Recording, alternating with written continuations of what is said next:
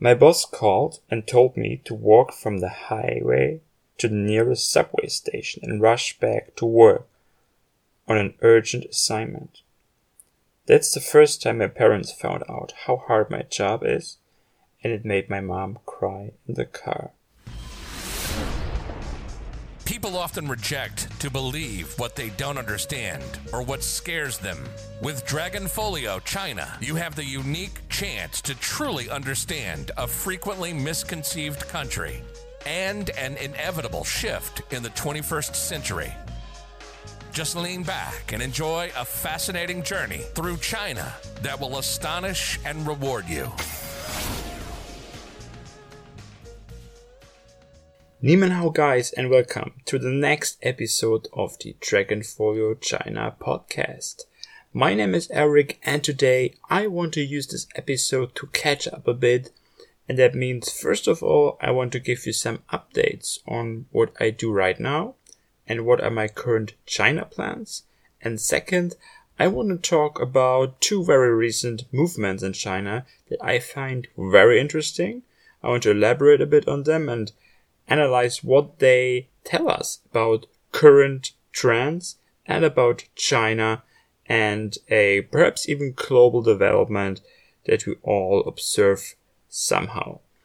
And these movements, I can tell them straight up. One is the so-called lying flat movement. You might have heard of it, probably not. And the second is that there is a sort of fight against the private education sector from the government, and also this has a lot of consequences and is, I would say, important if you want to understand where China is heading these days, why they would shut down or basically restrict such a sector so severely. And that's both, I think, somehow related, and you will see why. And if you want to understand China better, then you have to understand these things and how they basically impact each other at the end. So first of all, a bit about myself. I didn't do an episode in nearly 2 months. I have to admit that. I had some long anticipated changes. I'm not in Central Europe anymore, so I moved. Before I was mainly in Germany and the Netherlands. As Europe is opening up a bit, I used the chance to go south. I'm in Portugal right now, and I might go further east, or I'm actually already planning to go to East Europe, or even to some, actually literally it's an Asian country, and I will tell you about this perhaps in the next episode. For now I'm in Portugal. I had a business meeting with 2 business partners here with whom I manage a company that helps Chinese students to study abroad, mainly in Europe. We made some really good progress here. And then 2 of us thought, hey, why not staying here a bit longer since we both can work remotely? And we decided to, get a nice getaway close to Lisbon, stay there for a while. We were quite productive. Pushed our business. And, I'm still in Portugal until the end of the month, basically staying the whole month here in Portugal and doing my business, or my businesses, if you want. So, my China plans, let's be honest, this year seems to be another year where I won't be able to return to China. Those who listened to my episode at the beginning of the year, I have been quite optimistic, and I thought there was a good chance to go back to China in the autumn. That was actually my plan, my original plan for this year. Right now, it's more or less for sure that this is impossible, unless you are considered highly important for China, which I'm obviously not. You cannot return to China these days still. There are very few exceptions, high-level exceptions, or for some students, but only for Korean students, as far as I know. Right now, there are literally 10,000s, 100,000s of people, students, expats, and other people who want to return who can't. And so I'm one of them. For me, it's not too bad because, in the long term, I have to go back. I want to go back. All my businesses at the end lead to China. There's a need for me too to go back, but I'm not highly dependent. Other people are still enrolled, or they have to earn their money there actually. In this case, I'm in a good situation. As I speak, I think it's more realistic that I'm going to return in the beginning of next year, perhaps even a bit later. Hard to predict right now. China wants to have most people vaccinated, within the country, and then what happens next is they're gonna slowly open up, meaning they will allow certain countries to come, but of course we don't know who is this, which are the countries that are preferred, and it might also, or it will definitely depend on the global situation and on the situation in my own country. That's how I see it right now. And nonetheless, even though I'm not able to return, and it was my big plan for this year, or one of my big plans, I'm very optimistic, and there are a couple of reasons for that. One is that I became really used to the uncertainty, and I feel like that's definitely what COVID taught me, that if I think about in my situation all these unpredictable things, and I didn't even know where I can go next with my somehow nomadic lifestyle. It was actually important to plan a bit ahead, and it was absolutely not possible. And I got used to that constant unpredictability, and of course, naturally also built up some new sort of stability around me. So that's alright. And the second point why I'm so optimistic is that I shifted my focus, of course. As I said, still pretty much everything that I do is somehow related to China, but there are things that I can do or focus on outside of China. That's what I do right now. So I'm not in an urgent need to return. I can prepare things. I did some other things which I would not have done if I was in China right now. So I think that's really important. I think I really got to terms with this situation. Okay. So, as I said, I want to talk a bit about some developments in China today. I'm just briefly giving you the news. I'm not a news channel, as you know, and then I will go into the interpretation, what it means, and some other observations that I made. So, the first one is the private education industry, which is highly profitable in China. It's, for many investors, it has been very lucrative. It's an absolute cash cow. I'm invested as well in one of those companies. And the reason why these companies run so profitably is that it is common to send your kids to schools, to private schools. In China, almost all ambitious parents or kids will do that. It's mandatory if you want to keep up with the competition. And it's nothing rare, let's put it like that. In recent weeks, however, many of these companies have lost tremendous value. A lot of IPOs have been cancelled.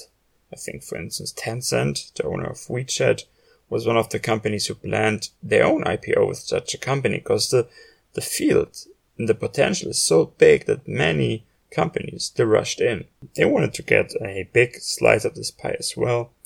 But what happened now is that Xi, the president of China, called for tougher regulations on such after-school education programs and tutoring institutions in general. So he stressed the importance of reforming the entire system. He said education needs to really satisfy the people, not just put them under constant pressure. He said the system cannot just focus on test scores, which is typically what happens in China. It's more about your degree, more about your results rather than about your own development as a person. What could be the consequences of this? First of all, it include banning weekend classes, which of course for these institutions would be a huge impact. They would lose a lot of potential customers or money. Then there are things like each school probably must have a supervisory agency that includes normally a representative from the local Chinese government. We talk about not each organization, but each school. I mean, some of these companies, they might have hundreds or more schools all over China. So each school need to have such kind of agency. That costs money, that will be a lot of effort. It's a huge change in regulation that would impact these companies. Okay, and why is this interesting? What's the reason behind this really? First of all, that's the official explanation. The government realizes that having a young generation that is permanently stressed out under constant pressure is not really conducive for the overall development of the young generation in China. So they want to give kids more freedom at the end. That's one of the reasons I believe indeed that's what they target for, but that's only one reason. That's what you commonly find in the news. However, another reason is, and that's derived from another big news that we heard of recently. China's population is shrinking. You probably have heard of that. China is at a turning point. The population will start to decline very soon, slowly in the beginning, then faster, but the largest nation in the world is decreasing in number, and that's not really favorable for China after all. Nobody really wants a fast aging population, mainly for economic reasons. So it's a common phenomena for industrial countries, not just China. We have it in Europe a lot. Most of the oldest nations are in Europe right now, and of course, Japan is affected even worse. But you, as an autonomous country, you have to come up with own solutions and ways. You cannot say that's the way to go and put it over all countries. And China, for instance, now directly came up with the relief of the 2-child policy. 5 years ago, they already got rid of the 1-child policy, so parents were allowed to have 2 kids, and now it's even 3 kids. What's the problem? The problem is that the 1-child or 2-child policy of the 21st century is not made by politicians, it's rather made at home. People decide to only have 1, maximum 2 kids. 3 is very rare. And the reason for that is, and I discussed that in some previous episode about Chinese education, how expensive kids are in China, and stuff like that. Yeah, it's the costs, basically. So, for parents, it is extremely expensive to raise kids, especially in urban areas. And of course, first of all, it's a question of money, but also it's a question of time, because parents somehow, they have to work a lot to support their kids, to support themselves, to support their parents, and at the same time, the actual amount of time that I can spend with the kid is even less. So they would say, why would I get another kid? I hardly can afford one. I hardly can spend time with him. Another kid doesn't make sense. And so there's a clear movement. The fertility rate is, I think, don't name me down on that, but I think it's like 1.4. So it's around the same level as, for instance, a lot of Western countries. And in order to actually have let's say to at least keep the current level, you would need a fertility rate of 2.1 or something. So that's far away right now. And what can you do? Well, you can increase immigration, but that's not happening in China at a level that really will help the country. So technically, the only remaining way is to increase birth rates if you really want to tackle this problem. Therefore, the question is, how can you increase birth rates? It's not that easy. Biologically, it is fairly easy, but you have to come up with incentives for people, or at least not just incentives. You could give incentives. You could, for instance, like in Germany, you could introduce a kind of allowance for kids. You could pay parents more money, give them tax reliefs. That's one way to go. But I think just giving incentives might not be enough. You also have to get rid of impairments and make sure there's a better work-life balance, relieve financial burdens, and take pressure from those who can have kids. And so I think that this whole private education restriction, this movement, is definitely also to allow parents to have more financial freedom. You don't maybe have to send your kid anymore to such a school in the future, or it's going to be cheaper, or it's just less common and gives you more latitude here.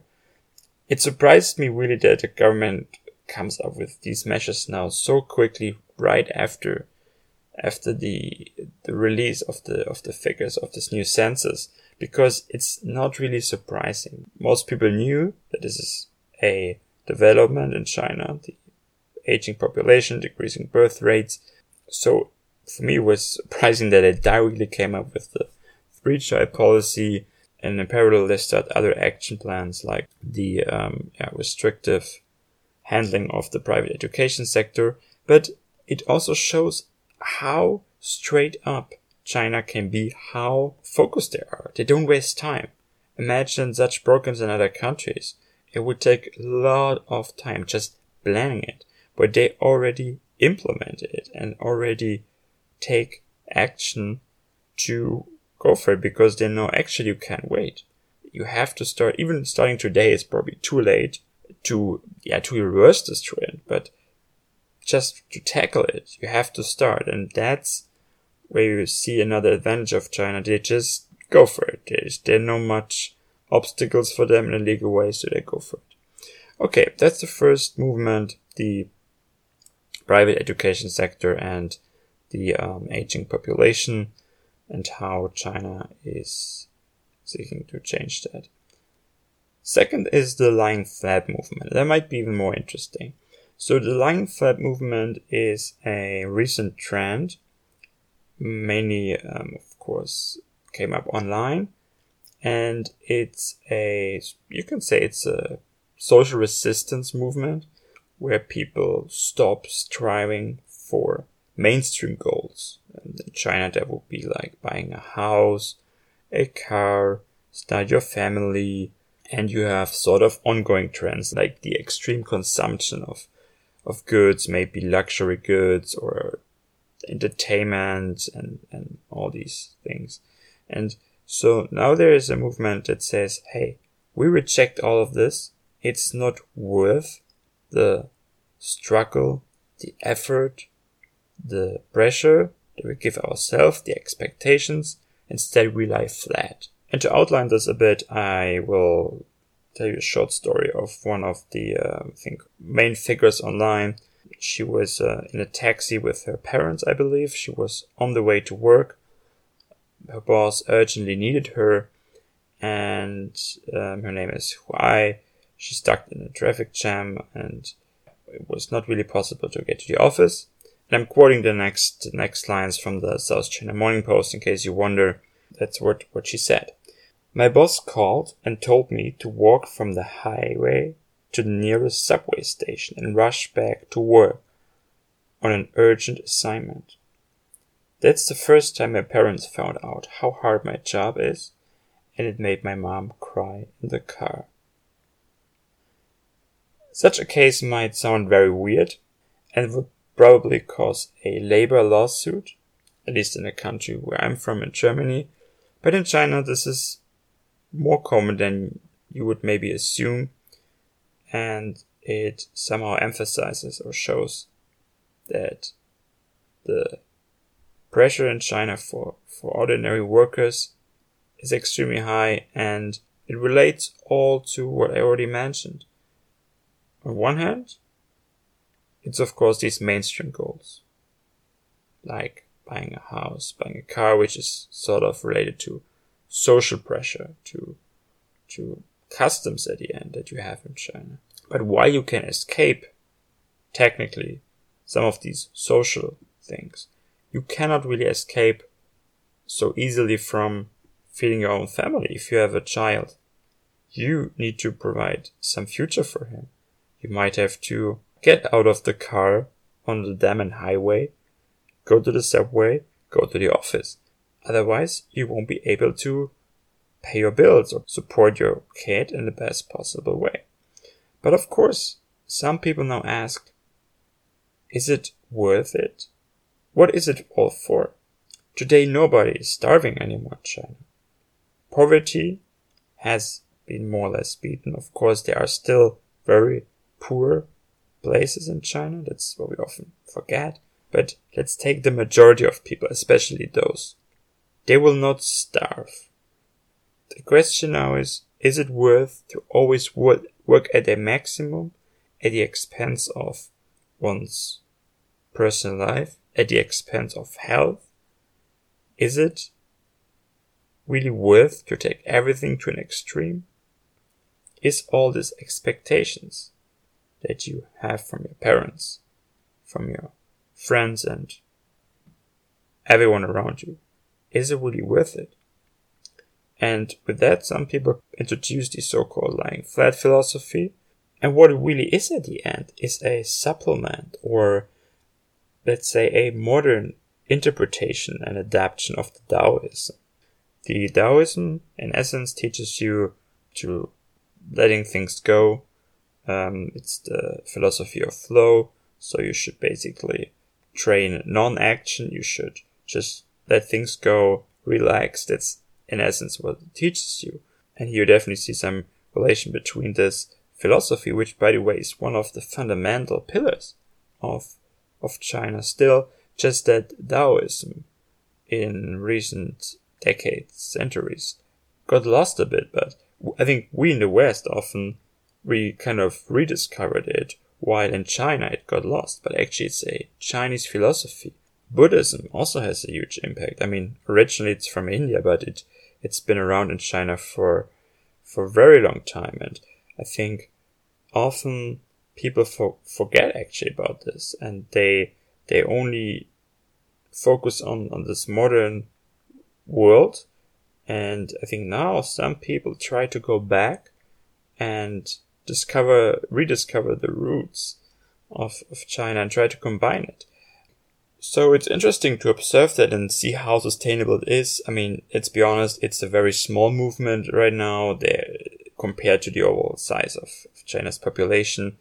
But there are more and more trends like this. There are more people who say, hey, I'm not going to participate in this game anymore. I'm opting out and I'm going to choose another way. I think that's interesting, and let's see how it is changing. So putting the two developments together that I talked about today, a restriction in the private sector and the government to trying to take some pressure from parents to enhance the work-life balance, and then on the other hand, people starting to say, no, I'm not working my ass off every day anymore. I'm going to relax a bit. So it's becoming obvious for both officials and the ordinary citizen, the ordinary one, that China's development in the future is more than just an economic and financial task. It is at the same time an undertaking that involves more humanity, being more mindful, and taking pressure away from the people and focus on what we often refer to as work-life balance in the West. The conflict is certainly that you cannot simply say work-life balance first and, hey, everyone slow down a bit. The reason is simply that, as I mentioned in some previous episodes, one of the reasons why China is doing so well today, one of the big advantages over other emerging countries, is China's attitude and a hard-working mentality, which is absolutely unique.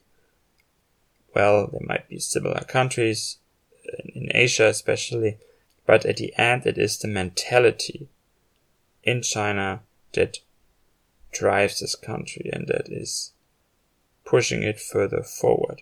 So when you have such a movement now, like the Lying Flat movement, authorities are well aware, and they also see it critical, because they don't want everyone to drop the ball. They don't want to, I'm exaggerating a bit, they don't want a hippie state or something like this, where everyone is just enjoying life every day and not contributing anymore to the economy, right? Because it is a trade-off. And as you see, some countries, when they reach a certain stage, they try to relax. And that is good in some cases, and especially on a private level.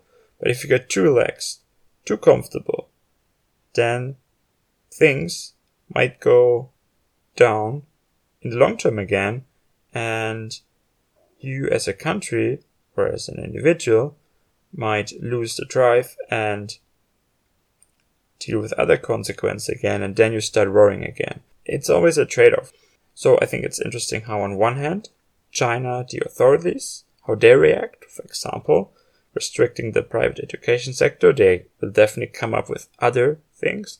And also how people see it and what people do sort of improve their lives, and whether there are a lot of different trends at the end. Some people still say, hey, hassle, and some people say, stop the madness.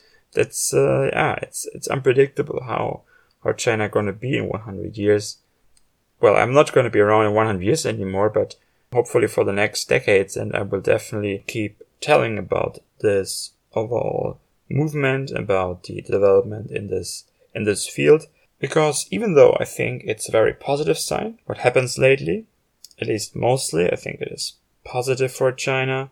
It shows they care more about the people than they did before. It is still a long way to go as well, and it's unpredictable whether this is really going to become mainstream, such philosophical trends, or whether the government can really successfully take pressure from people and increase the birth rates, which would be so important for China. Thanks for listening to the Dragonfolio China podcast. As you've kept listening until now, I assume you enjoyed the show and would appreciate a 5-star rating on your podcast app, which allows other folks to learn about this important topic as well. For more fascinating insights into China and for easy ways to benefit, make sure to visit the website at dragonfolio.net.